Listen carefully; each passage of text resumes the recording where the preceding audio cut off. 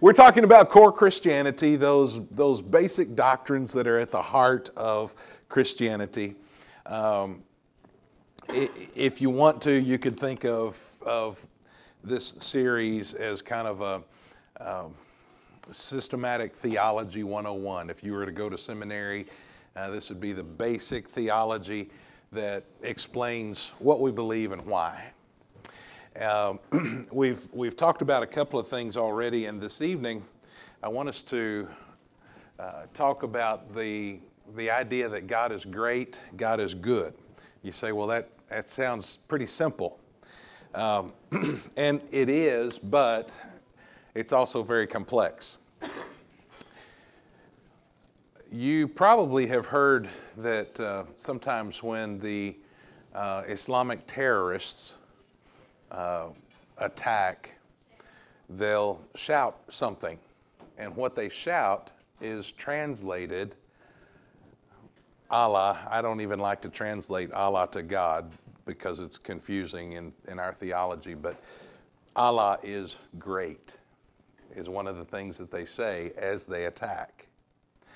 And their idea, their concept is that God is mighty and powerful, and they're demonstrating His might by, in their minds, getting rid of the infidels.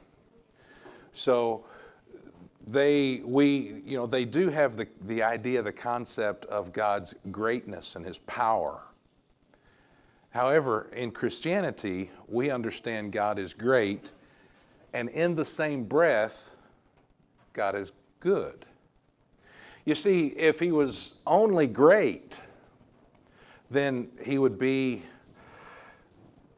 almost a monster. He could be just overpowering and mean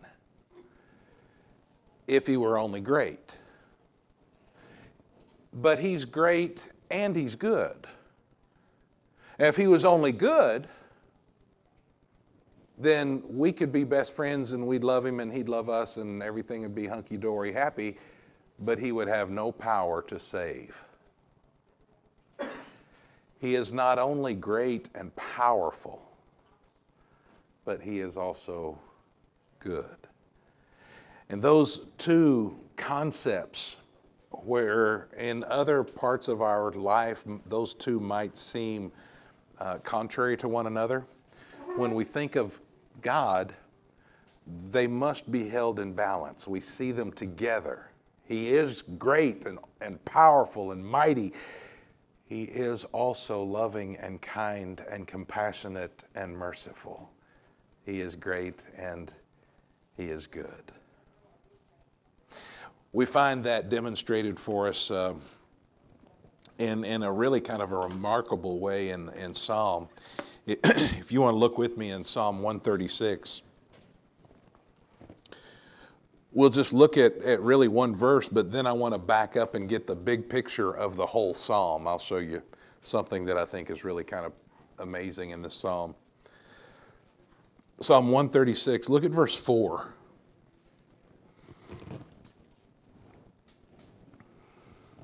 In the first 3 verses, he has said, give thanks.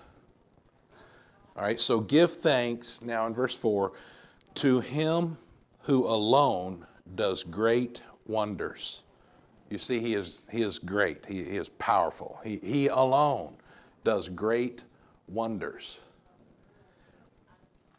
For His steadfast love endures forever. He is good. He's great, and He is good. Now, if you back up and kind of glance down at your Bible there and notice something throughout the whole Psalm. As you look at the Psalm, do you see that the last half of every verse is exactly the same?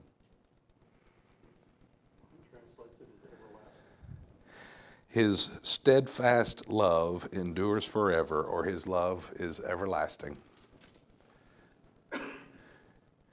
It repeats it over and over again. By the way, next time you complain about a chorus that repeats itself too much, just read Psalm 136. That's a song. Repetition is not new. Don't blame new music for repetition. David did it 100 years before any of us ever thought of people singing. But it's not rap. But over and over, the point is made throughout this psalm. His steadfast, remember that, we're going to talk about that in just a little bit too. His steadfast love endures forever. He is good. He is good. He is faithful. We can depend on him. It's a steadfast kind of love. Oh, he is the great one. He is the only one, it says in verse 4, him alone who does great wonders. No one is comparable to him in his power and his might. He is great, but he also is at the very same time that one whose steadfast love endures forever. He is good. And so that prayer that we prayed when we were children, I prayed it at every meal growing up. I was the youngest in my family, and for some reason they made me do the prayer every time. Not much has changed. Every time I'm around people, I wind up doing the prayer, so that's okay. God is great. I don't use this prayer very often in public anymore, though. God is great. God is good. Let us thank him for the food. We didn't realize what great theology we were saying as children. God is great, mighty, powerful. He also is good and compassionate and merciful. And I want us to spend some time tonight kind of balancing those two, seeing how the two work together. And so as we do, we're going to look at some of the attributes of God. He is great, he is good. Let's break those two down and see his greatness and his goodness. So first we'll look at his greatness. God is great. And we see this in 3 or 4 important ways. One of them, the first one, is that he is self-existent. Self-existent. I put the theological word up there, not that it would really make any difference for any of us tonight, but in case you followed up in studying these things and you see this word, I wanted you to be familiar with what it means. This is aseity, and in Latin,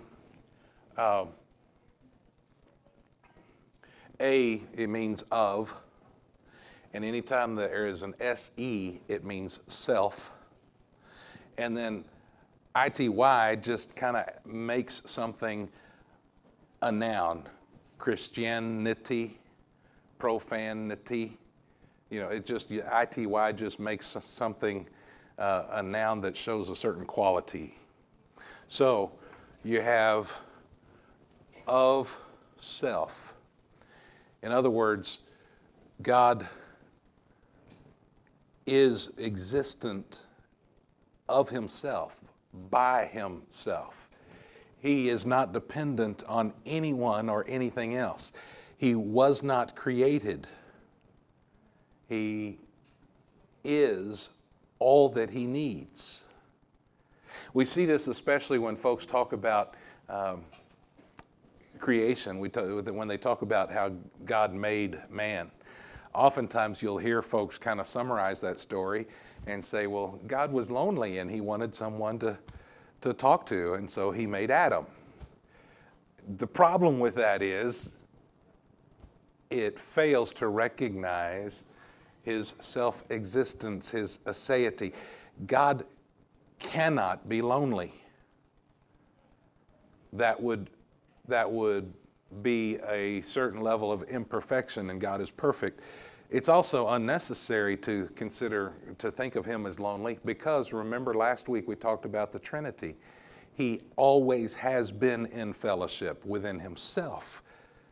There is God the Father, God the Son, God the Holy Spirit. By definition, he is in fellowship.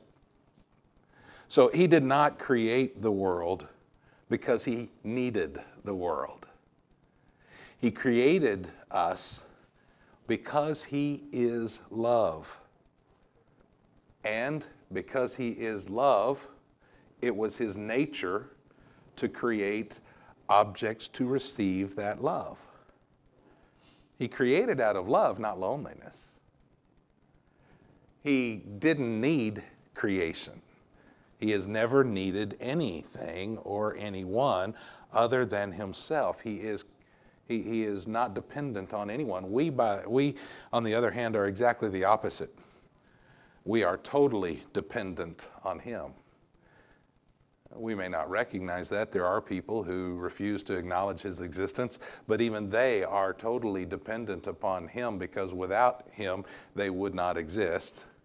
And without him, the universe would not be held together, and they could not survive. We are totally dependent on him. He, however, depends on no one. He is self-existent. Another concept or another attribute of God is his unchangeable attribute. The word is immutable, and immutable just means that it doesn't move. And so when we use that word in theology, we're saying that he is unchanging. God is the same yesterday, today, and tomorrow. He doesn't change. Now, let's think for just a moment about that, because there are folks who just hate change. And they hate change, so they love it when they say God doesn't change. Well, I'm with him. I don't want to change either. That's not the point at all. Consider this. If you begin with perfection, what change could there be? If he were to change lower, he would no longer be perfect, therefore would no longer be God. If he were to change higher, that would mean that until that time he had missed something, which by definition means he could not have been God. There is no change because he is already perfect. He is unchanging because he got it right the first time. You and I have to change our minds regularly. We have to change our direction. We change our priorities. He got it right the first time, so there is no changing.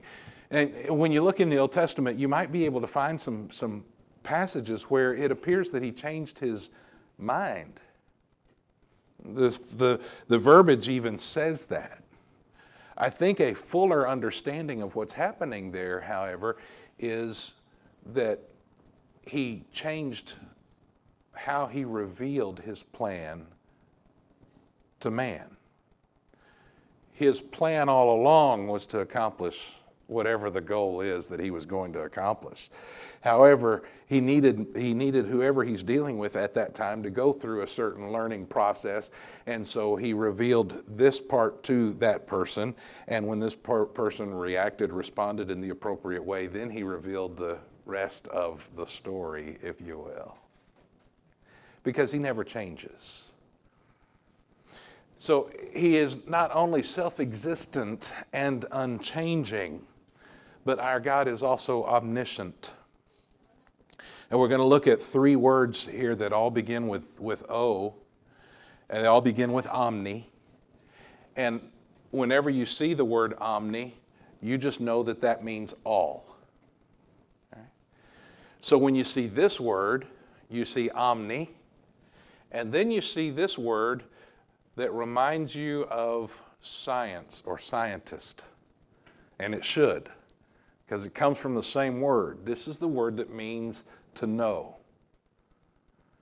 So all, to know, he is all-knowing. He knows everything there is to know.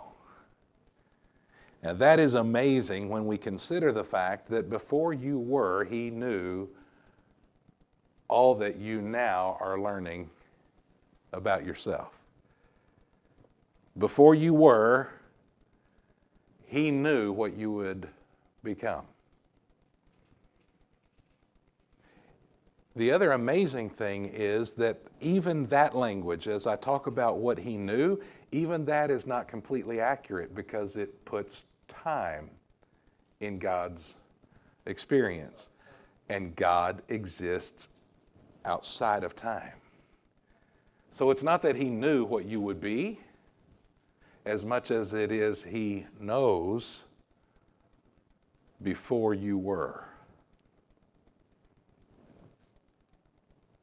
He is omniscient. He's not learning things along the way. He's not discovering. He knows. And that means two or three things for us. One, it brings us comfort because you and I don't know what tomorrow holds. But he does. Understand, he is never surprised by what life throws at us. Before the worst happens, he knew it was about to happen, and he's got it under control.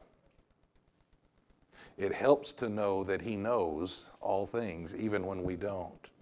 It not only brings us that sense of comfort, but it also reminds us that he cannot be mocked.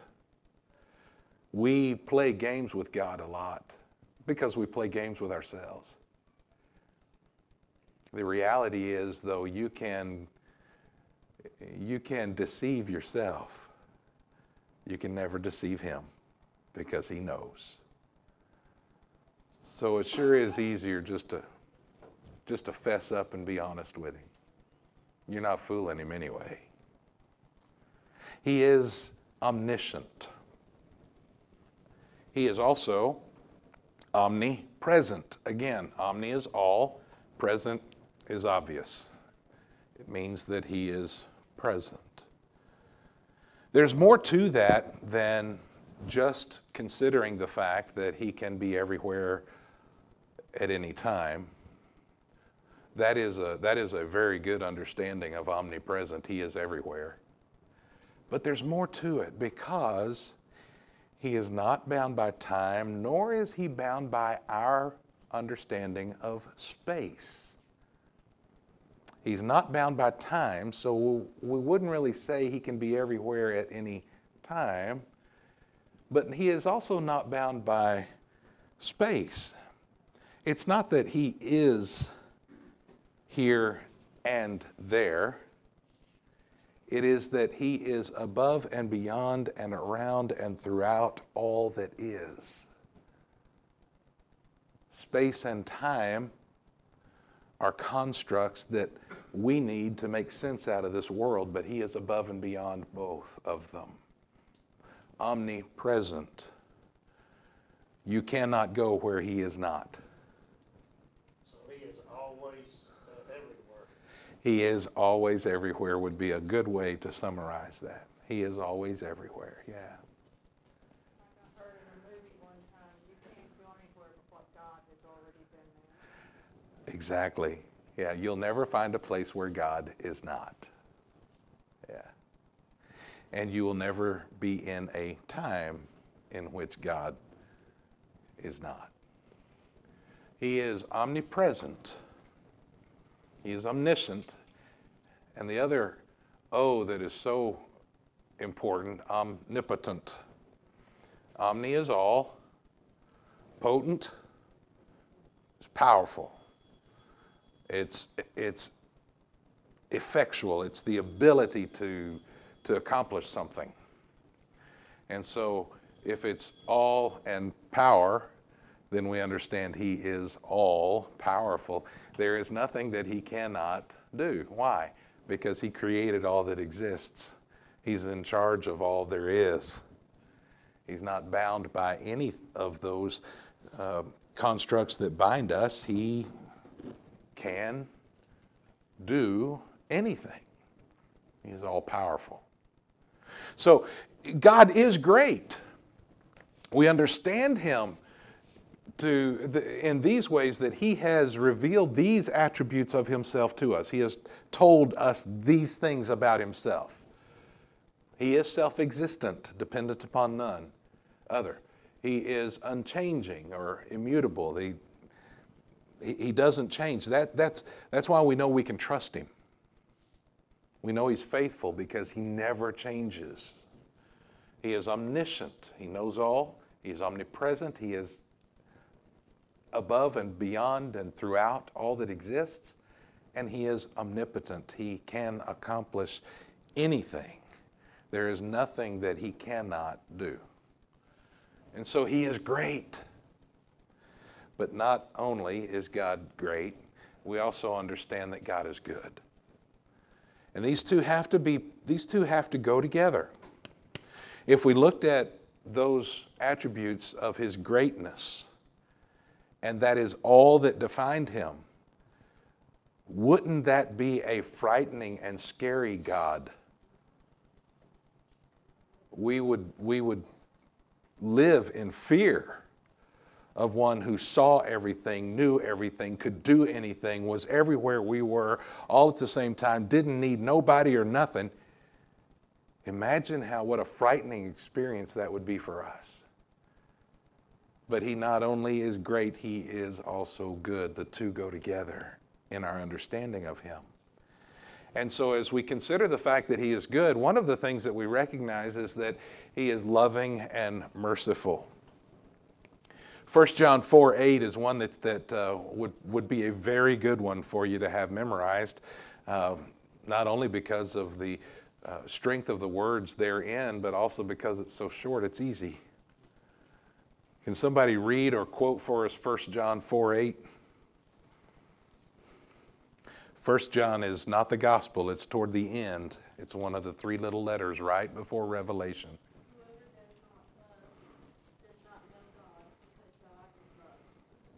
Whoever does not love does not know God, because God is love. As we talk about theology, theos is God. Ology is the study of God. As we talk about theology, we have to start here, really. Who is God? Well, His Word says He is love. Not that He loves like you and I, that we learn the actions of love. We feel the emotions of love. It's something that happens to us and something that we act upon. It's a way that we demonstrate or a way that we express ourselves. For Him, it is a definition of who He is. One of His attributes, God is love. It's not what He feels or what He does. It's who He is. And so we understand now better how a great God could also care for us in so many amazing ways. And it's because that great God is also good. He is love. Romans 5:10 gives us another great verse to look at as we consider His love for us. If you've been around much, you have heard me quote. Sometimes I don't even plan it; it just happens. You've heard me quote that God demonstrated His love for us in that while we were yet sinners, Christ died for us. God showed us His love in that while we were still sinners, didn't deserve it, Jesus died for us. But look at this verse. This verse doesn't even say it that way. Look at this verse, Romans 5:10. For if while we were enemies, it didn't say sinners this time. God loved us so much that while we were sinners, Christ died for us. We get that. But did you understand that while you were a sinner, you were God's enemy? Until your sin is forgiven, you are God's enemy. You are separated from Him, and you are not for Him. You are against Him. You are His enemy. That's a hard word for me to read there. But while we were enemies, we were reconciled to God. Notice it didn't say we reconciled ourselves, because that can't happen. We were reconciled. That shows that an action was taken on us. We were reconciled by someone else to God by the death of his Son. Much more, now that we are reconciled, shall we be saved by his life. So not only did he love us so much that when we were sinners, Jesus died for us, but he loved us so much that even though we were his enemies, he reconciled us through the death of his own Son. That's a heck of a lot of love. And it speaks of not only his love, but his mercy. You see, he is loving and merciful. Loving, 1 John says, God is love.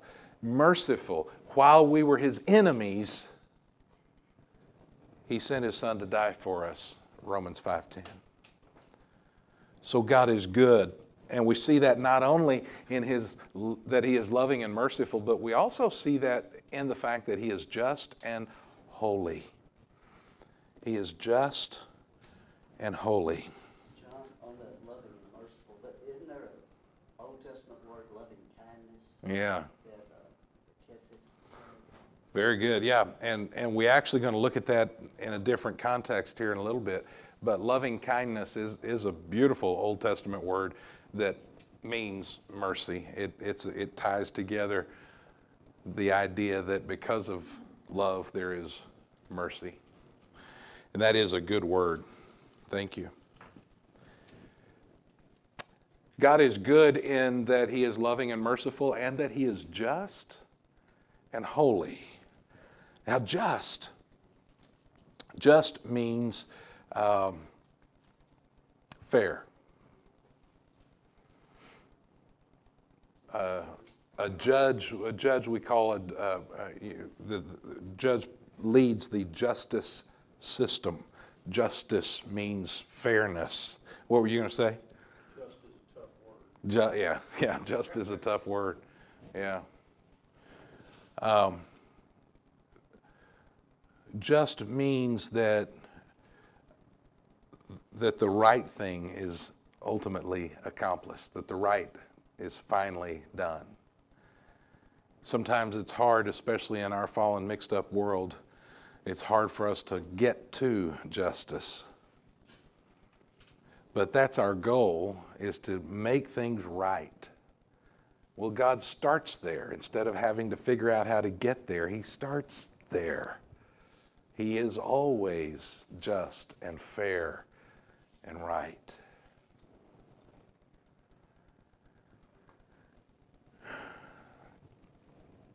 Sometimes we make the mistake, I think, of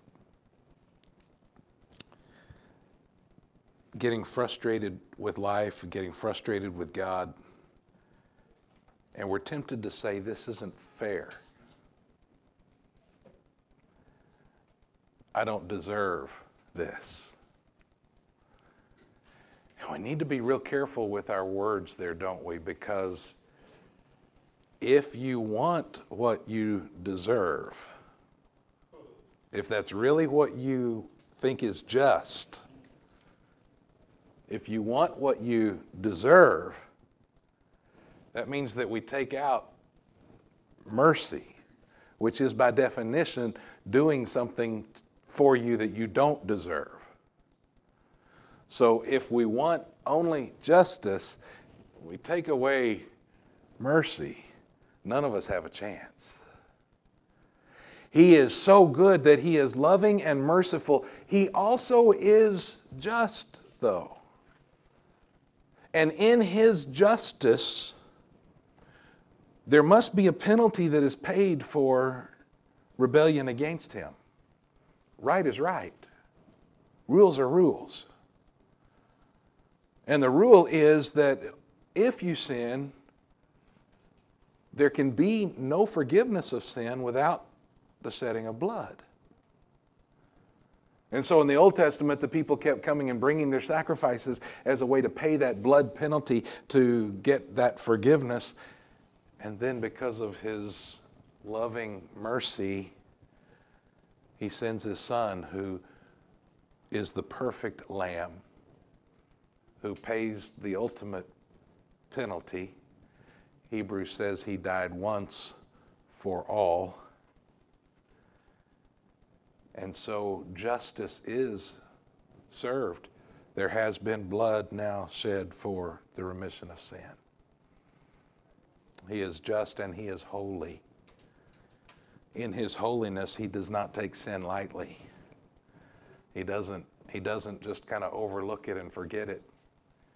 When the woman is caught in adultery, and I even hate using that phrase, there were two people who were caught in adultery that day. We usually just talk about the woman who was caught. By definition, there were at least two. But the woman that day is brought before him. And you remember the story. He says he's without sin, cast the first stone. Then he says to her, who condemns you? She says, none. He says, neither do I. And we might be tempted to say, okay, well, sin is not that important. But what did he say to her before he let her leave that place? Go and sin no more. It is important, and it's so important that God gave his best and his greatest to pay for the penalty of sin. We should remember the cross from time to time, if for no other reason than to just remind ourselves how serious God took our sin. He is holy. Holy means separate. Holy means different. Holy means staying away from the sin that so easily entangles us and holds us to this world. The word holy means separate, and when we say that God is holy, we mean he is completely different, completely separate. Every other living creature is flawed, but he's separate, he's different, he's not flawed. Every human being has sinned, for all have sinned and fallen short of the glory of God in Romans. But he is different. He's not tainted by sin. He is holy. God is good. We see that in his that he is loving and he is merciful. We also see that in the fact that he is just and holy. In Romans 3:26, he is describing for us how Jesus died on the cross as a way to show God's righteousness. And then look in verse 26, it was to show his righteousness at the present time so that he might be just and the justifier of the one who has faith in Jesus.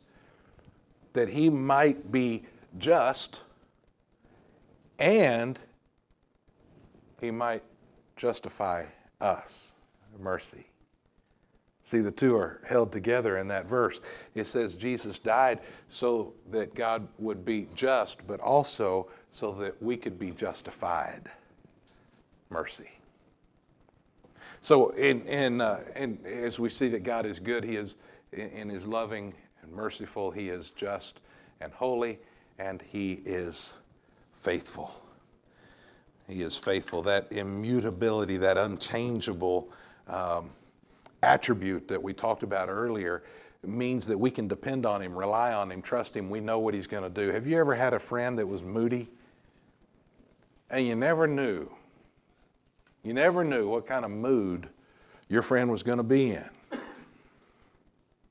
You'd get together and the first 5 minutes you're just kind of hanging on, waiting to see, is this going to be a good day or a bad day, and what kind of mood are they in and where are we headed, You never really knew until you'd been around a while, and then you could figure out, and then you knew where to go.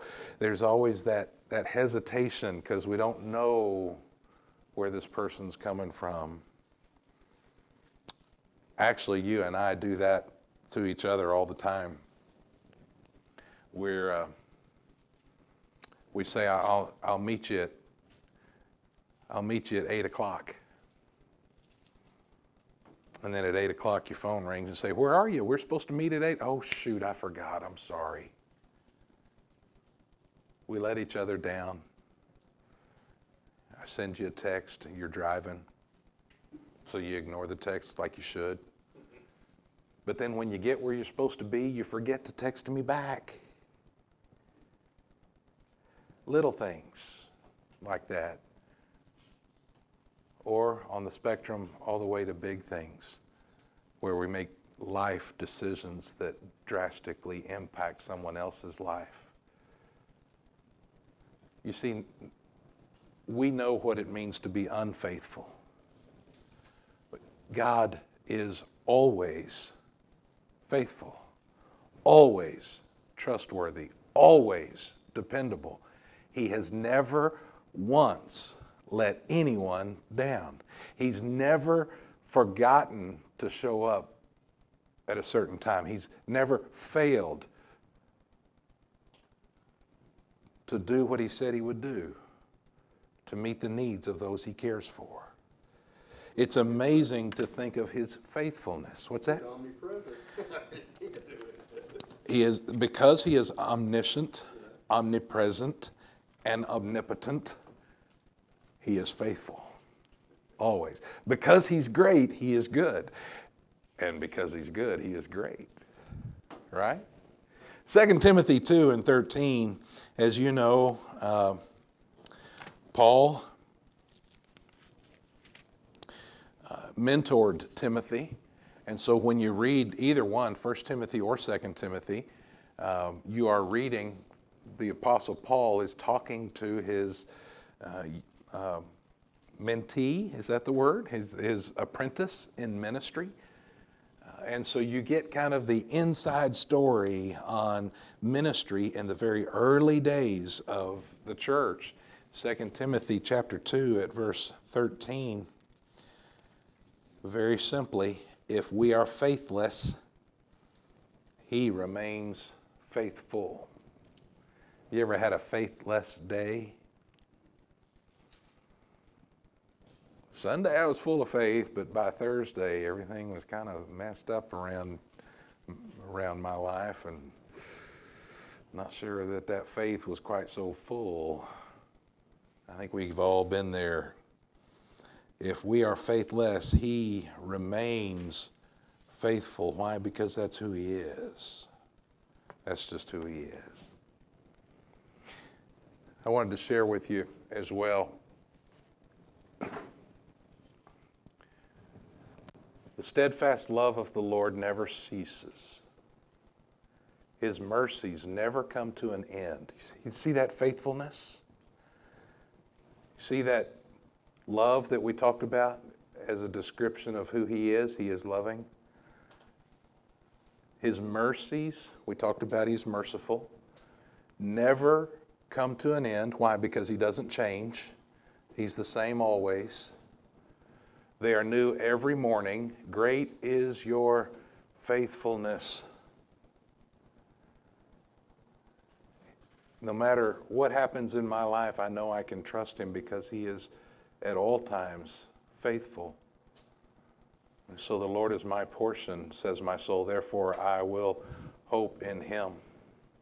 That's Lamentations 3.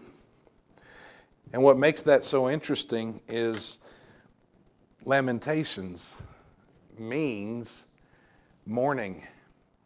Lamentations are songs that you sing at funerals. It is lamenting. And here Jeremiah has seen his hometown destroyed. People have been killed. People are missing. Many are injured. The community is destroyed. And he sits down and he writes this book of Lamentations. But in the middle, almost mathematically, and right smack dab in the middle, smack dab is a Hebrew phrase, almost right in the middle of the book of mourning, we get this statement of faith. My world is falling apart, but these things I know. The steadfast love. It's not going anywhere, it's staying. Steadfast love of the Lord never ceases. It's never going to quit. His mercies never come to an end. They're new every morning. Great is your faithfulness. This is that loving kindness that you were talking about. It is a love-driven mercy that never stops. And some of you, when you see that verse, you hear this tune in your head, right? You hear that tune that was added to Thomas Chisholm's poem, Great is thy faithfulness, O God my Father, there's no shadow of turning with thee. Immutability, unchanging, no shadow, not even a shadow, just a little evidence of, there's not even a small evidence of turning. Why? Because he is always right. He's unchanging. He's faithful.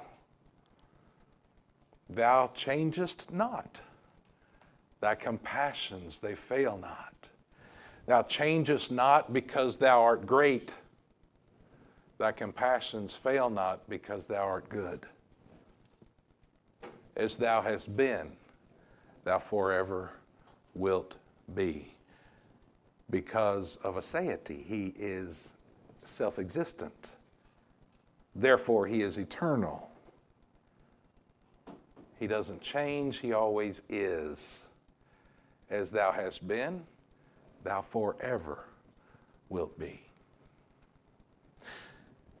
So when we talk about who is God, we have to, among so many other things, we have to at least say that he is great and he is good.